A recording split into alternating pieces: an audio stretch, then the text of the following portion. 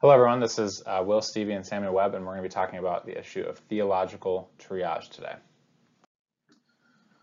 As a quote to start it off, we have from this great Protestant theologian. His name is Herman Bavinck, and he says, "The rise of sectarianism that has accompanied the Protestant movement is a dark and negative phenomenon." So we see this tendency from the Protestant Reformation onwards, and we're Protestants, and we like being Protestants, we're convicted Protestants, but there is this tendency in Protestantism to split and divide over increasingly little things. And so he's just remarking on this phenomenon that he's seeing and saying that this is not a good thing. We should be pursuing more unity within Protestantism than we currently have. Next one, another quote, a second quote, is "In essentials unity, in non-essentials liberty, in all things charity." A lot of people have said this. We aren't exactly sure who originally said it. A lot of people attribute it to like Augustine or Luther, but it's really hard to figure it out. Truth. All right. Before we even get into theological triage, we need to talk about truth and how we know truth, because one big thing is that things can actually be true. All right. So Christians believe in an objective truth. And so we're going to be talking about doctrines today, right? So a doctrine is simply a teaching. All right, so it's a Christian teaching. That's actually where we get the word doctor as well. So when you get a doctorate, you're a doctor, you're a teacher. All right, and you teach doctrines, teachings. All right, so one thing we want to kind of highlight before we even get into the topic is nobody will have a perfect theology. Yes, there's objective truth. Yes, we have Christian doctrines, but no one perfectly knows it all. If someone perfectly knew everything, they'd be omniscient. But yeah, we don't have a perfect theology, so that's something we should kind of remember and enter into the discussion with humility. That, hey, we don't have everything figured out. But in this talk, we're going to kind of lay out what things you should die for and say, hey, no, this is right, and what things you should be more humble with. Get into the actual concept that we're going to talk about, this idea of theological triage. It kind of comes from I think it's originally from Al Mohler, the president of Southern Baptist Seminary. But it's just this idea of Christians often major on the minors and minor on the majors, and we don't find the right hills to die on, is kind of the claim. And so we need to be able to rank order our doctrines properly in terms of how important is this or how essential is this. And so it's this idea of triage, is this idea of sort of a medical person in the field of battle, like a medical surgeon or something who's seeing war in front of him, and they have to rank order how severe are the different injuries that come up. Because if they treat like a broken foot instead of the guy that just got shot in the neck, then they're not doing their jobs well as doctors doing triage. And so it's rank ordering in importance the most essential or urgent things to fight for at that time. And so there are a number of different ways you can tier these out and rank these, but we have a 4-tier system for this presentation, and that's what we're going to do for this talk. We find this helpful, so we'll just go through a quick definition of what each of them mean. But essential, what we mean by this is that this is essential to the gospel itself. To get one of these doctrines wrong in this category is to not grasp the gospel fully, and so to basically be denying the gospel, or this is urgent, like sorely needed. We need to address this as essential. And I'm using different terms for that. I'm already mixing terms. But the next doctrine would be urgent. And there's actually a point in that essential and urgent, the distinction is that essential means we are really actually questioning somebody's walk with the Lord if they are denying something like this. In the urgent category, we would say it's not unimportant. Urgent is still urgent for health and practice of the church. We would say that this needs to be doctrines in this category need to be sussed out in order for your church to be actually a defined church, like what this church is, whether it's a Baptist church or a Lutheran church or whatever. So we would say that it determines your church, would be a short definition, a quick way to think about it. Next would be important. So these are things that are important but not enough to justify division. So people in the same church could disagree about important doctrines while not necessarily going to a different church because of it. And there are a number of things in that category that we'll go into. And then the last category we have our speculative tier. So things that are interesting, but not extremely important to our gospel witness. And we just see this, want to have a note of caution for this whole talk, is that when we're doing triage, we need to stay on the road, and we kind of have this idea of there's kind of a ditch on both ends. There's this idea of being too fundamentalist or too sectarian in the sense of too willing to divide, and then there's this other ditch on the other end of the road of being too open-minded or too squishy with doctrine.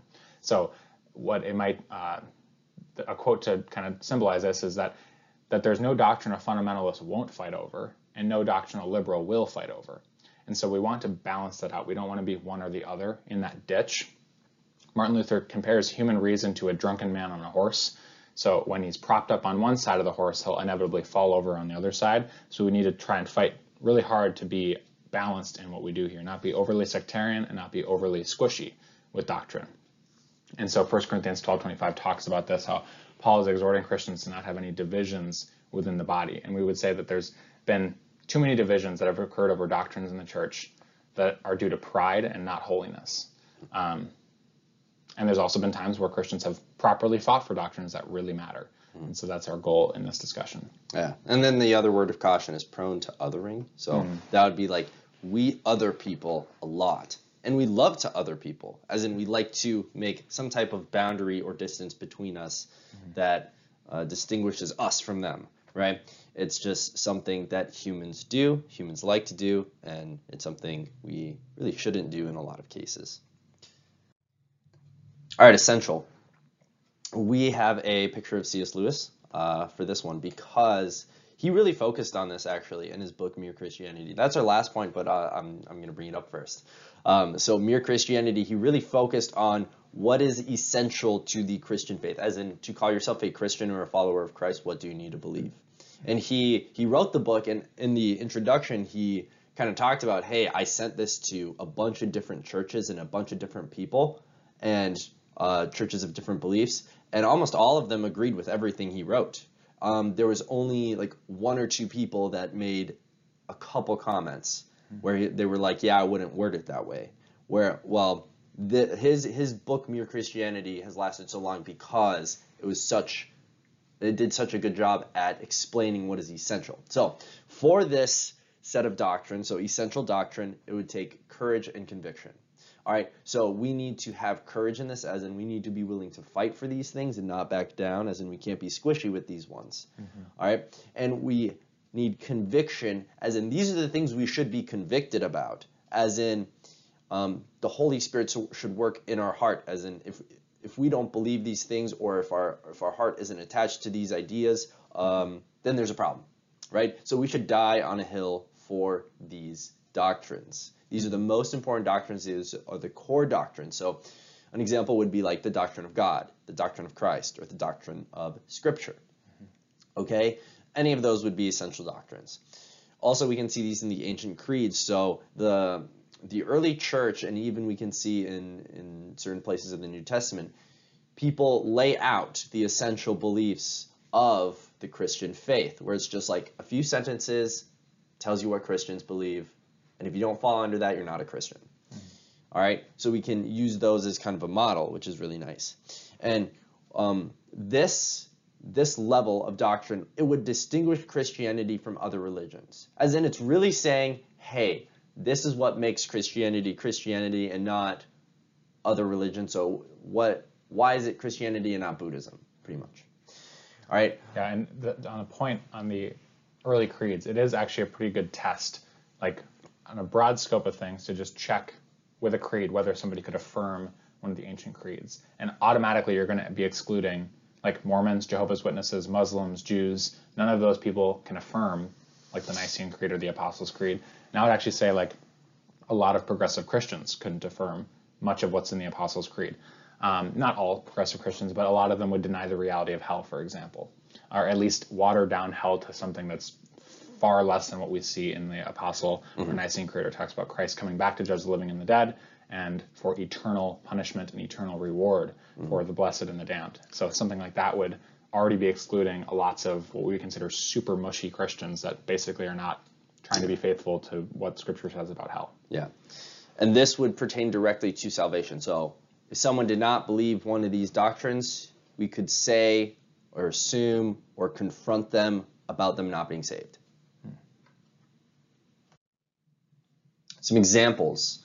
First one is deity of Christ. This could be an example of an essential doctrine, as in, like, what if someone believes that they are following Jesus, but then they say Jesus was not really God. He was just a person, just a normal human being, and that was it. There was no incarnation, no, it would lead to, it would lead to messed up doctrines about redemption and the incarnation and the atonement and salvation, right?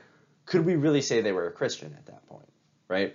They would have a completely messed up idea about who Jesus was, and we actually do see this with a lot of progressive Christians. There was a rise with the search for the historical Jesus, where there was a huge push for, oh, he was just a man. This is what the historical Jesus was actually like. He was just a moral teacher. This is it. We see that a lot. That would be a essential doctrine where we could say, oh, someone actually isn't saved. They believe Jesus was just a regular guy. Another one is Scripture. All right, there's a doctrine of Scripture. What do we actually believe about God's Word? So on one end, it would be the Bible is God's Word. So this would not have a lot of flexibility with interpretation, but it would also push against culture. All right, now, what a lot of people today would say, and again, progressive Christians say this a lot, but it would be the Bible contains the Word of God, as in there are a lot of red letter Christians out there, as in if it's not in red letters, then it's not the Word of God.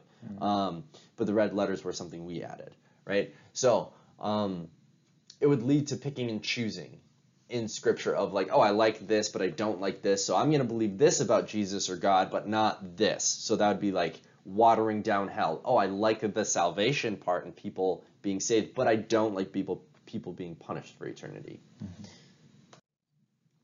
Now we're going to talk about our second tier, which we're going to call urgent. And again, that's the idea of it being urgent for the health and practice of the church. And we would say that just because our salvation, we're not hinging salvation upon a proper grasp of these doctrines, doesn't make it less important. You can make a strong argument that most of the Bible is composed of non-essential doctrines, and imagine thinking that most of the Bible was unimportant. So clearly these are urgently important doctrines, and we would say that the two kind of marks that we need for this is wisdom and balance. So kind of knowing when to pick your spots and pick your battles and to when to fight for these things takes wisdom and balance. And we would say that this kind of goes into the issue of denominations. So various issues like what do you do and how do you treat and how do you administer the ordinances or the sacraments, like baptism and the Lord's Supper? What do you believe that they do? Do you believe that it's simply a symbol? Baptism is simply a symbol, or do you take it to mean more than that? Is it like a sign of the covenant? Is it something that actually regenerates people? These are different beliefs about baptism throughout the church. So, and likewise with the supper, there's different views on that. So that would kind of determine what church you're going to. Church structure, likewise, how the church is actually governed, whether it's more of a congregational driven thing or whether it's more of a top-down hierarchy, like we would see with like Roman Catholicism.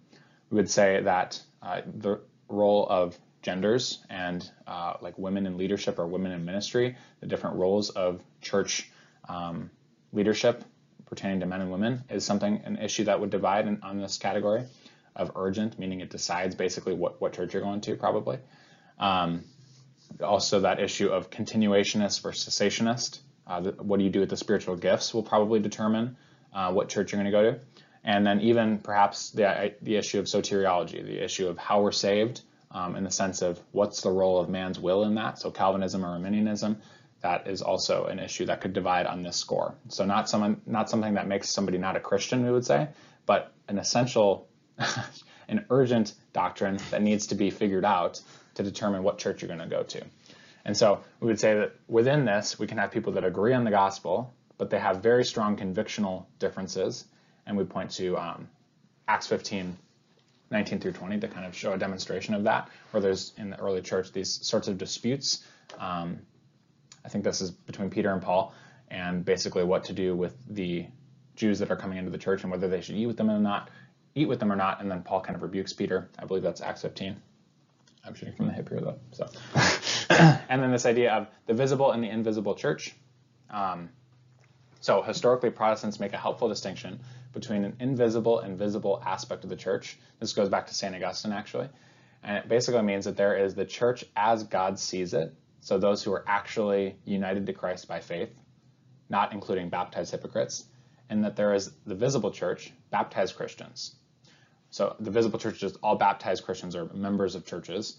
And the real Protestant claim coming out of the Reformation is that the church is not restricted to one institutional body, but that there are true faithful Christians, meaning people that are true followers of Christ all over the place, in different denominations and in different places. They just have different convictional differences on some of the issues that I talked about earlier. Yeah, and for Acts 15, it's about James, but we just pointed that to as one example, but there are plenty of examples where Paul in his letters or someone in the New Testament says, hey, this isn't worth fighting this hard about. So like when Jews or early Christians that were very heavily influenced by Jewish culture and traditions were like, no, to be a Christian, you need to do this Jewish thing. And Paul was basically like, hey, it's actually not that important. We would say things like that, where we need to realize that, hey, it would be important for a denomination, or like maybe this church wants to practice it that way, awesome, but like, hey, someone else could still be saved. Mm-hmm. And so some examples of that, just going a little deeper, would be like the issue of gender roles or egalitarianism versus complementarianism. So this, the idea that someone like John MacArthur, who would be definitely a complementarian, believing that men and women are equal in value, but have different roles that are unique in the church and in the home. And someone like N.T. Wright, who I think is an egalitarian, I believe he is, viewing that women, basically there aren't any restrictions or limitations to their roles in ministry. I would consider both of those men Christians and not damned because of their beliefs there. And they could maybe attend a conference together or something like that, although they probably wouldn't. They probably wouldn't today. Those two guys are pretty far apart. But they could, I think, both worship God rightly together and not be outside the bounds of whether they're actually Christians or not. It's because not believing in complementarianism or egalitarianism is not the thing upon which your salvation hinges, is what we're trying to say there, even though it's an extremely important issue. Likewise, with baptism and spiritual gifts. So this is the idea that, like, ideally, a Lutheran and a Baptist and maybe an Anglican or a Presbyterian could walk into a bar together and basically have a good theological chat and share some commonalities and actually preach the gospel together. But then when they go back to their home churches, they're definitely practicing things quite a bit differently. We would say that that's not making one of them saved or not saved because they agree on the gospel, essentially. Okay, so now we're going to get into our third tier, which is what we call important doctrines. So these are doctrines that, again, are things that we could, within a church body, so like within Grace Church, we could have multiple people that disagree on these things and yet still go to the same church, worship together, share the gospel together, do ministry together. And we would say that wariness and restraint are the kind of virtues that we need in this issue. I would say that these issues in this category are most often blown up to the category of first-rank doctrines that people divide and get hostile over when they shouldn't, and actually believe that it's often more prideful and sinful to be dividing over issues like this than we realize. And we often turn third-rank doctrines into first-rank doctrines. So we see this especially like get preferences or sub-tribes within the church in regards to things like the end times or the days of creation, how we interpret the early chapters of Genesis. Those are two, I would say, model examples of people increasing the importance of the doctrine to like a gospel issue. And I would say that that is inappropriate in many instances. And so Romans 14 and 1 Corinthians 8 and 9 speak about these things as well. Basically, people within a church disagree on these things. And so I think Romans 14 is talking about, Paul's talking about meat offered to idols, and basically this idea of if it's causing a brother to stumble, I'm not willing to divide over this. And I would rather pursue unity for the sake of comfortability on my end or something like that, because unity and division in the body is a worse sin than somebody getting something like this wrong, is the idea. So that's the issue that we see in 1 Corinthians. I'm talking about that, and then at the end of Romans as well. And so we need wariness and restraint with these issues.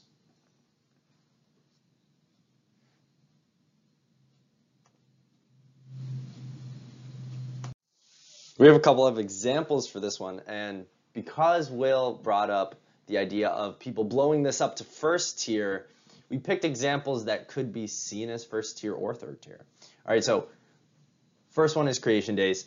Third tier would be young earth, old earth, and theistic evolution. So that is something we would not break up over, right? So that's something that is really not essential or urgent, right? It's something we can talk about. It's something we definitely should talk about, but it's not something we would break up over or even have different denominations for. We would not have a theistic evolution church, an old age earth church, and a young age earth church, right? We wouldn't do that. That would be ridiculous. But then it could be a first tier thing. So creation days could be a first tier thing if someone were to say, hey, the creation didn't happen. Or there is some type of dualism, as in God created good and evil. Well, we definitely don't hold that God created evil, right? So it would be something like that, where if someone were to make that claim about creation, we would blow it up to first tier. But if it was just like, oh, how old is the earth? Okay, that's going to stay right here in important. And that other example would be like dualism. If somebody were to basically believe that good and evil were these warring systems, and God created both of them, and then it's kind of like a duking it out as to who wins in the end. That was an early church heresy that was very common, and so that was considered extremely important to get right way back in the day. That's not as much of an issue today. And then the next example would be like the end times. So we're kind of going beginnings and ends, but the end times is an issue that I would say more often than not gets blown up into something that it shouldn't get blown up into. Not that it's not extremely important, but it's often us making mountains out of molehills.